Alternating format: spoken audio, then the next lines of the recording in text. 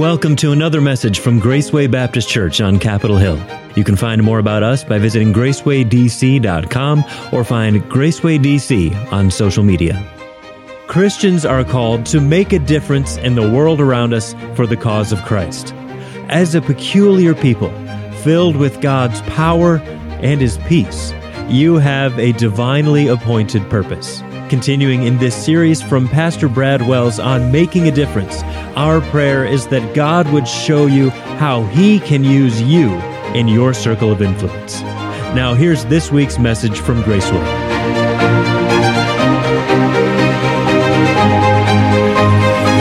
Take your Bibles with me and go to 1 Peter chapter number 3. 1 Peter chapter number 3. Now, last week we began the countercultural message of submission. Just the word just kind of doesn't really want to come off of my tongue, nor yours. And we saw actually it more of in a negative light. What to do when authority goes awry was our title. And we looked at abuse. Actually, abuse of government power, and government does have power, and God commands Christians to submit to government, but sometimes there is abuse. And then it talked about the employer and the employee relationship, and God commands us to serve in our jobs as if we were serving the Lord, and we're supposed to look right through or right past our boss and see the Lord. And we submit and we serve even if they are somewhat abusive to us. And we continue on and go forward. And we just introduced in chapter number 3, I think we did the first 2 verses, about the wife and how that she is supposed to submit to her husband. And that is just, it's not natural in any culture or amongst any people. It's a struggle. It's difficult, but it is God's way. It's not my way or your way or the other way or the old way. Really, it's the only way. The only way that ever works is God's way. And if something is working and people are not necessarily claiming the name of the Lord or adhering to the Scripture, the Word of truth, that system is working because they are implementing a system of God, a principle, a biblical eternal truth, and whether they know it or not, they're applying it in their homes, in their lives, in some way, and God is going to use that. And God wants to bless us. God created us and designed us. God engineered you and I to make a difference and to have an impact, but we are going to have to do it His way. It's just like any government. It's just like any business. It's just like any entity. God has to, the boss has to have their way, and the employees submit and come alongside, and we have a great and prosperous response. So today we're talking about the effect of a well-ordered home. The effect of a well-ordered home from 1 Peter chapter number 3. And we've got 3 little points, and I would encourage you to write things down wherever you can. That's just fine. The first one is winsome wives, and then honorable husbands, and the result, happy homes. Now, no matter what kind of home you came from, you can develop a happy home. And I think every home and every business, every nation does go through hard times and would be on the edge of something that wasn't going quite as well as it should be. But God's order and God's blessing is a happy home. So our title today, How to Save Society.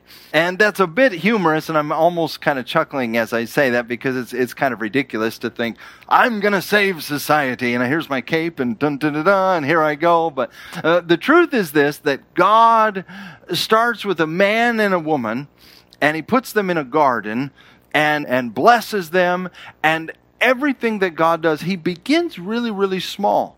Jesus, when He came to save the world, started as a baby. Now, not a baby in prominence in the castle, in line to be the next whoever, but in a manger with an oppressed nation, in the worst of situations where even His own people didn't respect Him or believe the story of the virgin birth and all of this stuff. So no matter where you're at, no matter what you've been through, God can use you. So 1 Peter chapter number 3, and we don't want to be dependent upon what I say or my thoughts, but we want to follow the very word of God. So 1 Peter chapter 3 and verse number 1 starts off with the word likewise.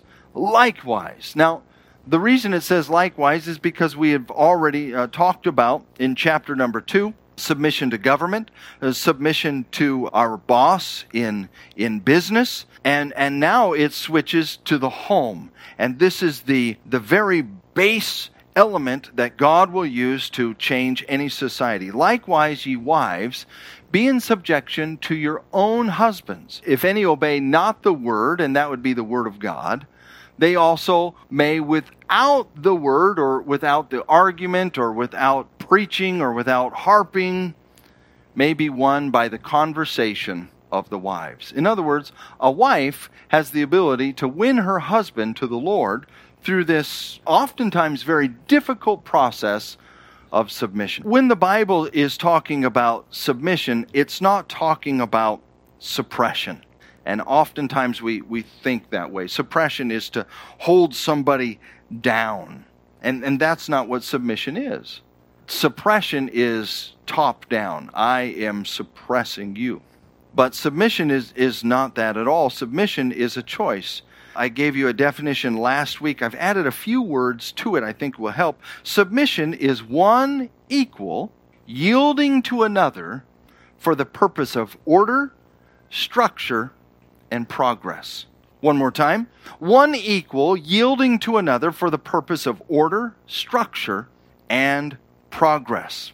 Now, chapter 2 spoke, as I already said, about the submission of citizens and then the submission of employees. And there are 3 great spheres that God recognizes, and that is the home, the church, and the government. Now, the home and the church is that place where God asks the wife to be in subjection, and I want you to notice that it's to their own husbands. Leave verse number 1 up here if we could. Be in subjection to your own husbands. Now, this is not saying that all women should be in submission to all men. That is not what this is saying at all. That's not what the Bible teaches. The Bible teaches this order and submission in the home for progress, for unity, and for structure. Without that, there's chaos, and there starts to be the element of resentment when one feels like they're not reaching their potential. And I dare say that just in the DMV area, there's the majority of homes, the man doesn't feel like he's reaching his potential. The woman doesn't feel like she's reaching her potential. And there's some striving, there's resentment, there's sometimes abuse, maybe from one party to the other, or maybe a back and forth from both parties, and the children suffer. And, recently, in the last decade or two, the percentage of divorces has actually went down, which sounds good until you factor in that the percentage of marriages has went down. So it's not necessarily that people are getting along better and there's not as many divorces as there used to be, as people are just kind of giving up. That this whole marriage thing doesn't even work. And so we'll maybe get along the best we can. We'll try to do what we can, but following this biblical worldview, this sounds like ancient times, and there's no way that can work in a modern world. And I want to submit to you that the only way a man and a woman and children can get along and become, the collective sum becomes greater than the individual parts, there's true synergy, the only way that will happen is with submission. One reason that really kind of grinds against us, and there's quietness in this room right now, the reason is because we always think of submission as inferior and superior. And that's not true. I want you to think about Jesus. How many of you would say, I believe that Jesus was the Son of God? Would you raise your hand? Yeah, I believe he's the Son of God. And the Christian worldview, of course, is God the Father and God the Son, God the Holy Spirit. That's the Trinity. That's God. And the Bible says that Jesus submitted himself to the will of the Father. Remember that in the garden? Not my will, but thine be done. He submitted to God. But he was equal with God. What about this? Jesus with Joseph and Mary. Did Jesus submit himself to his physical parents? Absolutely. Yeah, he did. He submitted. As a matter of fact, Luke chapter 2, I think it's the last 2 or 3 verses there, it talks specifically that Jesus submitted himself to his father and to his mother, speaking of Joseph and Mary. Well, Jesus obviously is superior. He's more intelligent. He's God. But he submitted for order and for structure and for progress. The Bible nowhere gives absolute control or absolute submission. So in government, a citizen is never to be absolutely, totally submitted to the government. Now, even in modern times, in the modern Western mind, we believe that. That's why you hold people accountable for war crimes. And they say, well, the government said to do it. But that is immoral. You can't do that, and we're going to hold you accountable for that. So you're never to go, how far do I go with this submission thing? And I want you to remember this. Never sin in the name of submission. As a citizen, never sin in the name of submitting to the government. As an employee, never sin in the name of submission. Your boss says, I want you to do this. I want you to cook the books. I want you to drop this box off over here. Or say you dropped it off and sign it off or whatever. Never sin, even though you were told to. Never sin in the name of submission. And that goes for the home as well. Now, the wife is supposed to be in submission to her husband, but never sin in the name of submission. And there's no general submission of all women to all men. That is incorrect. That is not of God. That is not the biblical worldview. The man is over the woman only in 2 spheres, and that is in the home and in the church. Now, let's look at verse number 2. We developed verse number 1 quite a bit last week. Let's look at verse number 2. While they behold your chaste conversation coupled with fear. So here's the husband that is not a believer.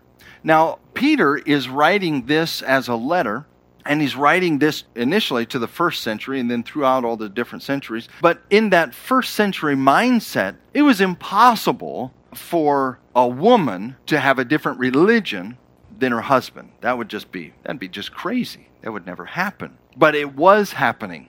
And that's why Christianity was just so different. It was so radical. And that's why God is having Peter deal with this exact situation. What does a woman do?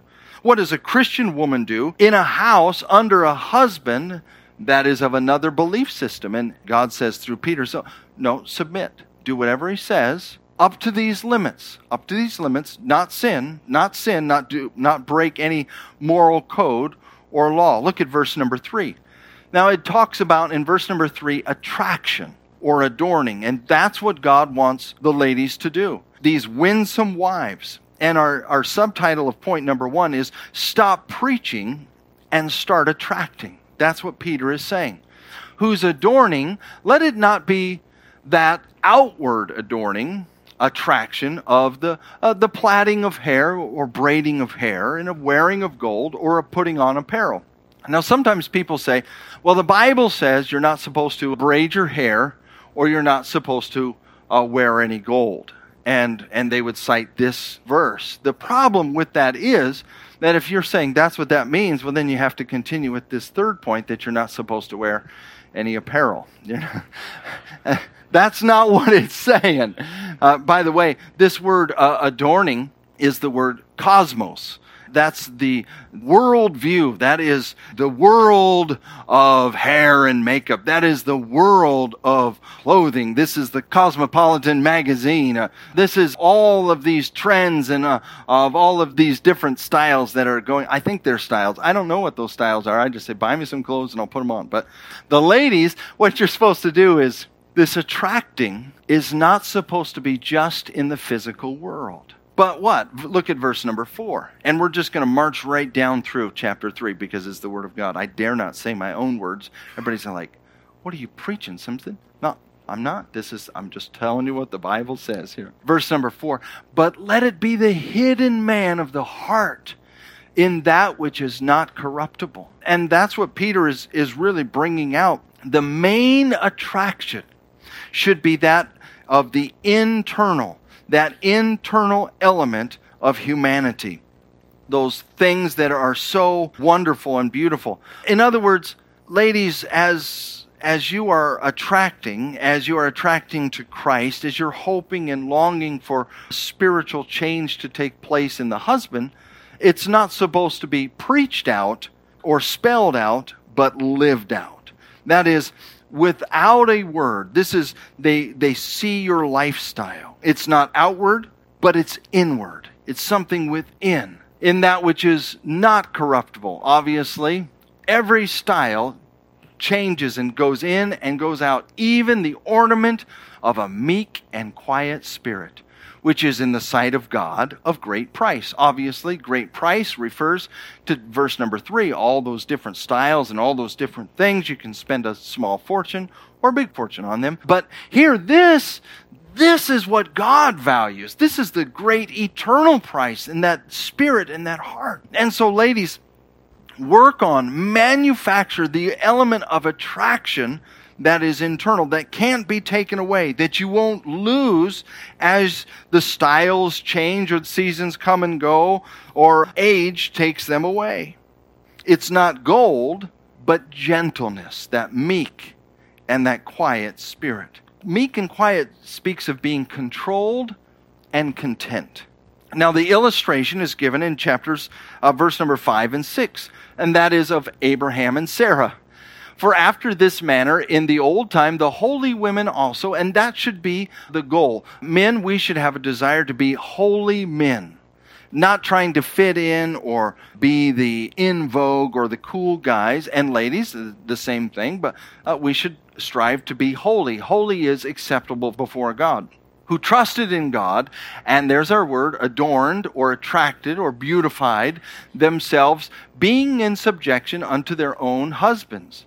And verse number 6 gets straight into Sarah. Even as Sarah obeyed Abraham, calling him Lord, whose daughters ye are, as long as ye do well and are not afraid with any amazement. Verse 6 really brings up the problem. The problem is, this is a fearful thing. And it goes back to, remember, it all started with likewise wives. It goes back to citizens. It goes back to employees. Why won't I just give myself to this? Because it's a fearful thing to surrender your heart and surrender yourself. And what if this bozo tramples my heart and my feelings? What if he goes too far? And what if there's abuse? And I know these 5 stories of abuse and all this sort of thing. And I get discouraged. I'm overwhelmed. And God is saying there are frightening elements, but faith can overcome. And God can work in this situation. Now, He's not saying there's no reason not to step away from this. Remember, the boundary and the line is sin. If there's sin, you need to get out. And there's all kinds of abuse in our world all over the place, but there's no room for it in the home. The goal is the happy home. So abuse is not happy. Abuse is horrible, and you need to remove yourself. My wife and I have helped many ladies escape abusive home situations, horrific things I would never mention here. So we have seen some terrible, terrible things, and we have helped people escape. And the abusers would come to our mission station and confront me, oftentimes with a whole bunch of people, and it was scary. And I was amazed and afraid. And we should be striving, all of us together as a church, as a nation, and as families, to have the homes that God can bless to change a society. Now, men have a key part here, and it's going to come up here in verse number 7. Likewise, and that's how it started in verse number 1 with the wives, likewise, ye husbands. And it's talking about submission here. Employees, citizens, wives, and husbands. Likewise, ye husbands. Now, how do we submit? What do I do? And here it is, dwell with them according to knowledge. Now, a funny thing in New Guinea is in the villages, you have the little huts. And then at the end of the village, oftentimes by the nice view over the waterfall and where the fishing is good or something like that. They have the man house. And the man house is kind of where all the men escape to. And the women and the kids live in the houses many times. And every culture is a little bit different there in New Guinea. But the men would be over here, and they live aloof to themselves. And it's kind of the Peter Pan life of never growing up. And God says that'll never work. You're to dwell with them. And it's not just cohabitation, but it's giving your mind, it's conversing, it's communicating. And I thought that was really unique about New Guinea, about the men and the women and the families. But it's not so unique. There's a lot of man houses here in D.C. They happen to sell alcohol or give good views of sporting events. And oftentimes people hang out and are aloof and far from their wives. Men, let me say, as followers of Christ, as Christians, we have no business. We have no business living a life aloof from our wife and our children. We should be connected with them, and it should be with conversation, talking about things. Now, I think I've given you the illustration about the difference between the boys and the girls at the playground. Basically, 100% of the noise that came out of little girls' mouths were words. They were talking to friends, to imaginary friends, or to themselves. And almost none of the sounds that were coming out of the boys' mouths were words. They were grunts and they were driving trucks and punching things and shooting things, and that's just the way it is. That's the way it is. And women speak more than men. And the classic man is, I don't know what to say. And so guys, let me just say, we need to be good communicators. Now look at this. It says, men, this is how we submit to the ladies here, giving honor unto the wife. Now earlier, the wife is to give honor to the husband, but here, the husband, you're to give honor unto the wife. The home should be a place of affirmation. The home should be a place of safety. The home should be a place where you feel at home, as unto the weaker vessel. Now, this is not an insult to women. God made men strong and women beautiful. And God made the man out of the dust of the earth and breathed into his nostrils the breath of life, and man became a living soul. And God said, I think I can do better than that. And he made the woman. And the woman is different than the man. Now, preachers never used to have to say that, but we got to say that these days. The woman has qualities that the man doesn't have. Now, physically, the woman is not as strong. Now, obviously, there are some women that would be stronger than some men. That's true. But generally speaking, physically, the woman is more refined. And God designed it that way. That's not a negative thing. That's a positive thing. It's a coffee mug versus a little china teacup. And that's what God has designed. And by the way, that is a great asset to the man. Now notice this next phrase, the man and the wife. The man, men, you're to give honor unto your wife. She's a little more fragile than you. You are to honor her and give her that chief place. In my dining room, many of you have been there. We've got a glass case, and it's got a little light in there, and there's several little teacups in there. And they're on display, and they're hand-painted, and they're kind of neat. And over around in the kitchen, there's a bunch of coffee mugs, and they're kind of chipped up and banged up, and they're stuck in there. And one is for one occasion, and the other's on display.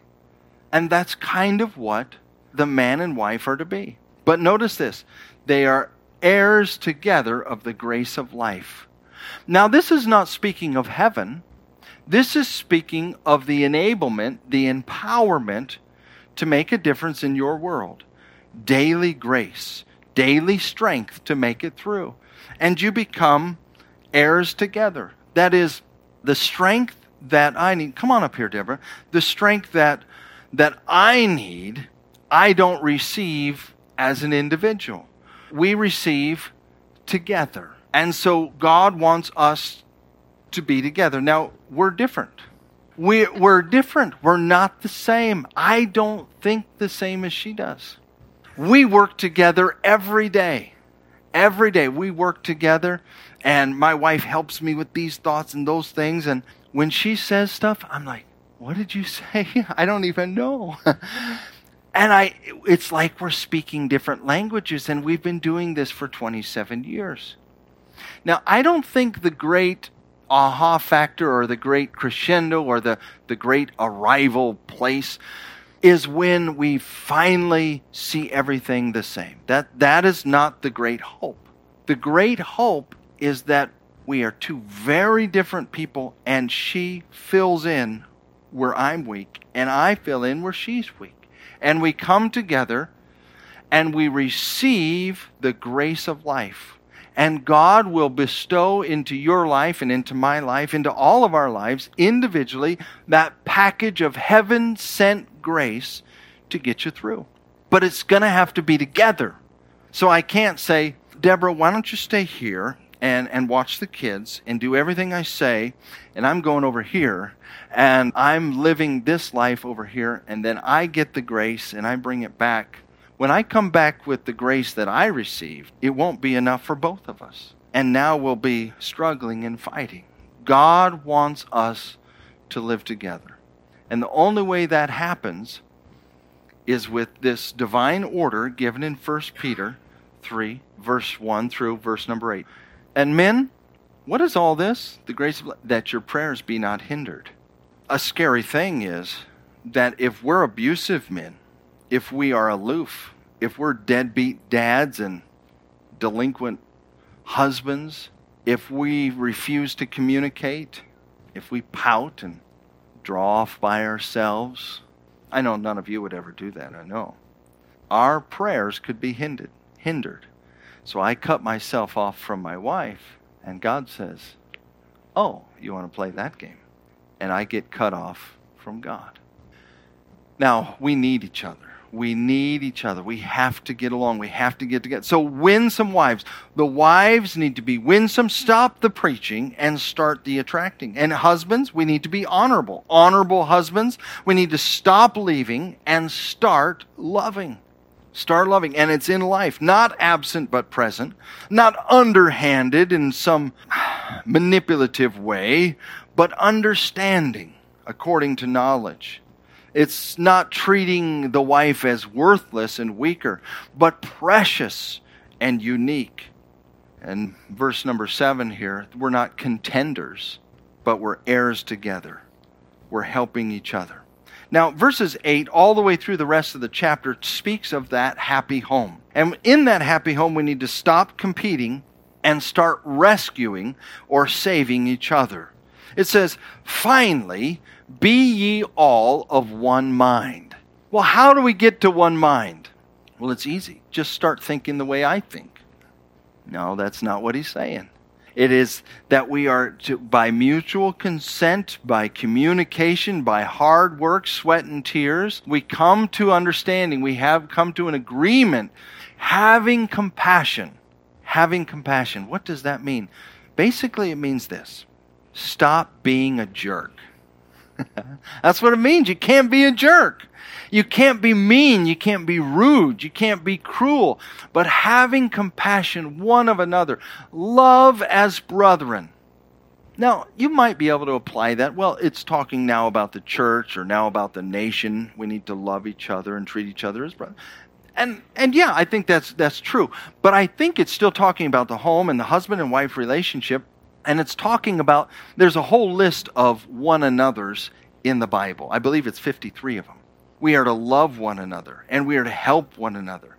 And you know what? In marriage counseling, as Deborah and I work with people, it is an amazing thing that I believe this. If people would just do the brotherly thing, not just the husband and wife thing, just treat each other like Christians, treat each other like God's people, and just go through that list of biblical one another's, I mean, all the problems would be taken care of. Love as brethren, and be pitiful, be courteous. And this is how to have a happy home. So single people, don't be thinking, oh, this is not for me. This is for you. This is the biblical worldview. Now, all kinds of other worldviews are floating around out there, and the more educated you are, the more degrees you get, the greater the chance that the biblical worldview has eroded a little bit in your heart. And so you've got to shore that up there by reading the Scripture and saying, all right, now what is this talking about? It's talking about how to have a happy home. And at the end of all of this, of all your differences and the way you see it and the goal I had, and I've always thought this way, and my dad did it like this, and then I had this one boss that said this, and that really meant a lot, and I took this one class. Well, after all of that, you've got to get on the same page. Let me say it like this. Whatever you can agree on will succeed. Now, if you can't agree, it's not going to work. What I mean by that is not just, okay, you can do it your way. All right, fine. And Deborah and I have done some all right fines in our life, and it doesn't work. We've got to come to one mind. We've got to have compassion. We've got to love. We've got to be pitiful, and we've got to be courteous. Verse number 9, not rendering evil for evil. That is, I'm going to mess up. I'm going to do something wrong. She'll mess up. I think she maybe once or twice in the last 27 years, maybe once. But it can't come back. No. Now, the human way, all culture is tit for tat. It is like, you did this, I'm doing that. It's eye for an eye, tooth for a tooth. But the way of Christ, the way of the Christian is not rendering evil for evil, railing for railing, but opposite of that, contrary-wise, blessing. I am to bless. If I am upset, my wife needs to bless. She's good at blessing. If she's upset, I need to bless. Knowing that ye are thereunto called, that ye should inherit a blessing. The confidence we have is this. I'm not trying to twist God's arm behind his back. I'm not trying to get something that he doesn't want to give. God's whole plan is to bless your home, to bless you. That's why God created you. But you're going to have to do it God's way, that you should inherit a blessing from God. For he that will love life, and by the way, this is a quote from Psalm 34, verses 12 through 15. For he that will love life and see good days. Would you like to see some good days? Well, sure. Let him refrain his tongue from evil. Oh, our mouth, our tongue, watch out, and his lips that they speak no guile. Our tongue, our lips, our mouth. It is so important what we say. You know, most fights and struggles happen between 5 and 7 in the evening. That's not just when you're hungry, it's when you're hangry. And all of a sudden, you're frustrated and you got a little something going on in your neck and in your back, and some little thing will just set you off. That's when you need to remember 1 Peter 3:10. You want to love your life? Well, sure you do. You want to see some good days? Just watch your words. Watch your words. Don't fly off the handle. Those that fly off the handle never make a good landing. And it's not me, it's we. We're working together. It's not keeping tabs and keeping a list of wrongs.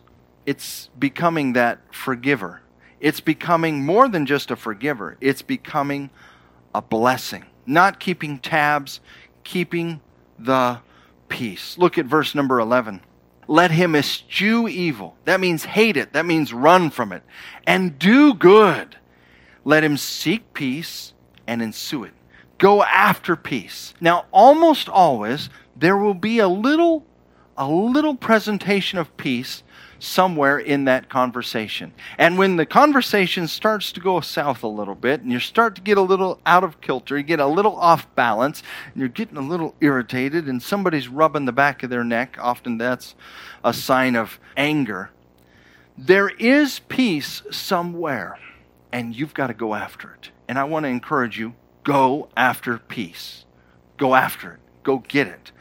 And when the conversation starts going south, don't just stay after it.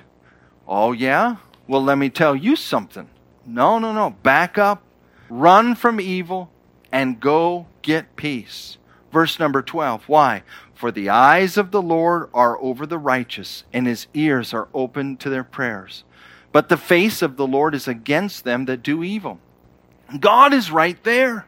You don't want the face of God against you.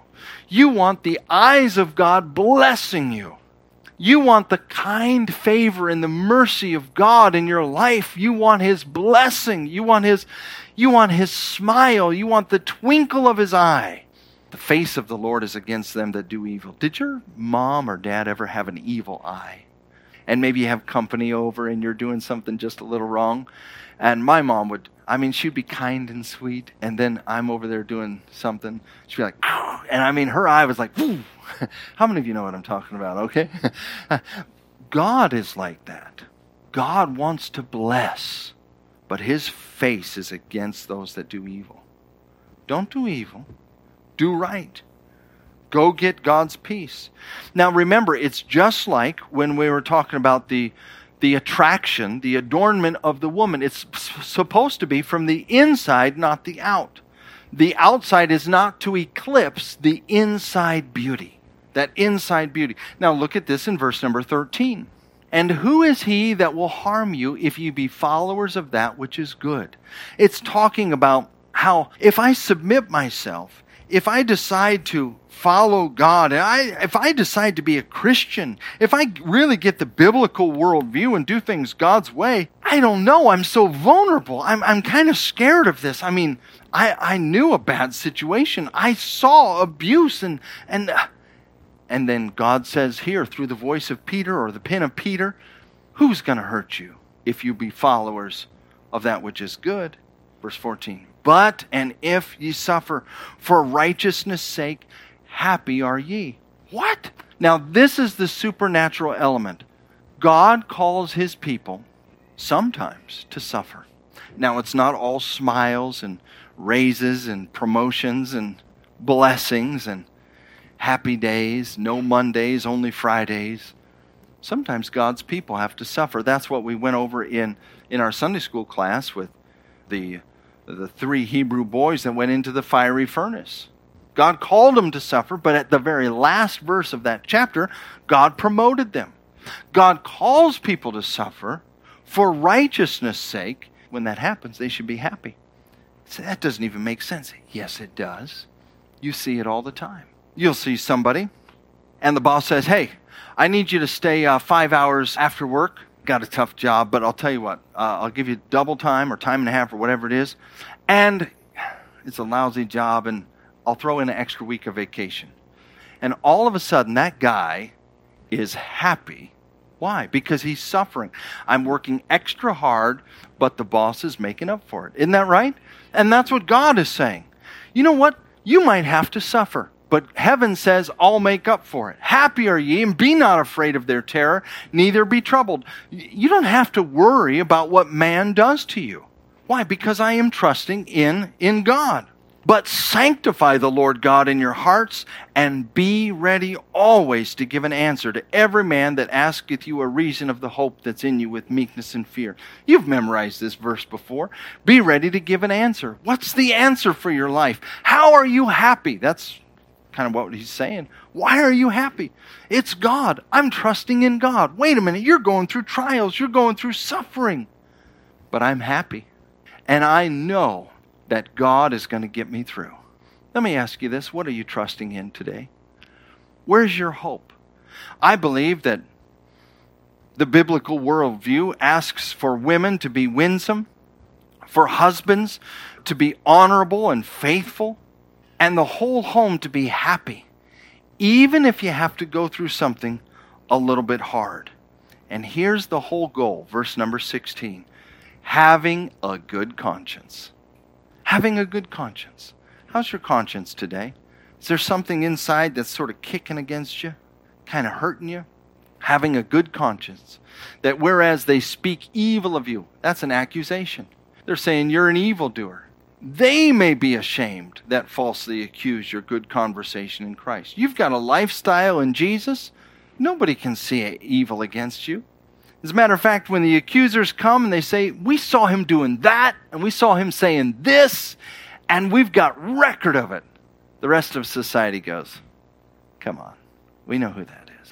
And your accusers end up being ashamed. You've got such a good lifestyle. You've got such a happy home. As a woman, you're so winsome. As a husband, you're so honorable. That's how we make a difference. That's our subject this year. How do we make a difference? Is there any hope for America? Yes, my friends, there is. It's us.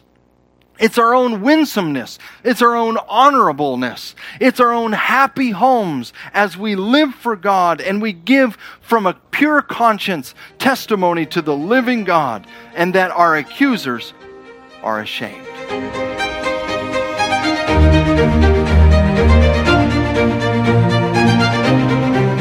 Thank you for listening, and we hope you were helped by that message from Pastor Brad Wells. Reach out to us anytime at gracewaydc.com or visit us in person, Sundays at 11, Thursdays at 7. Until next time, this has been Graceway Baptist Church on Capitol Hill, helping you make a difference.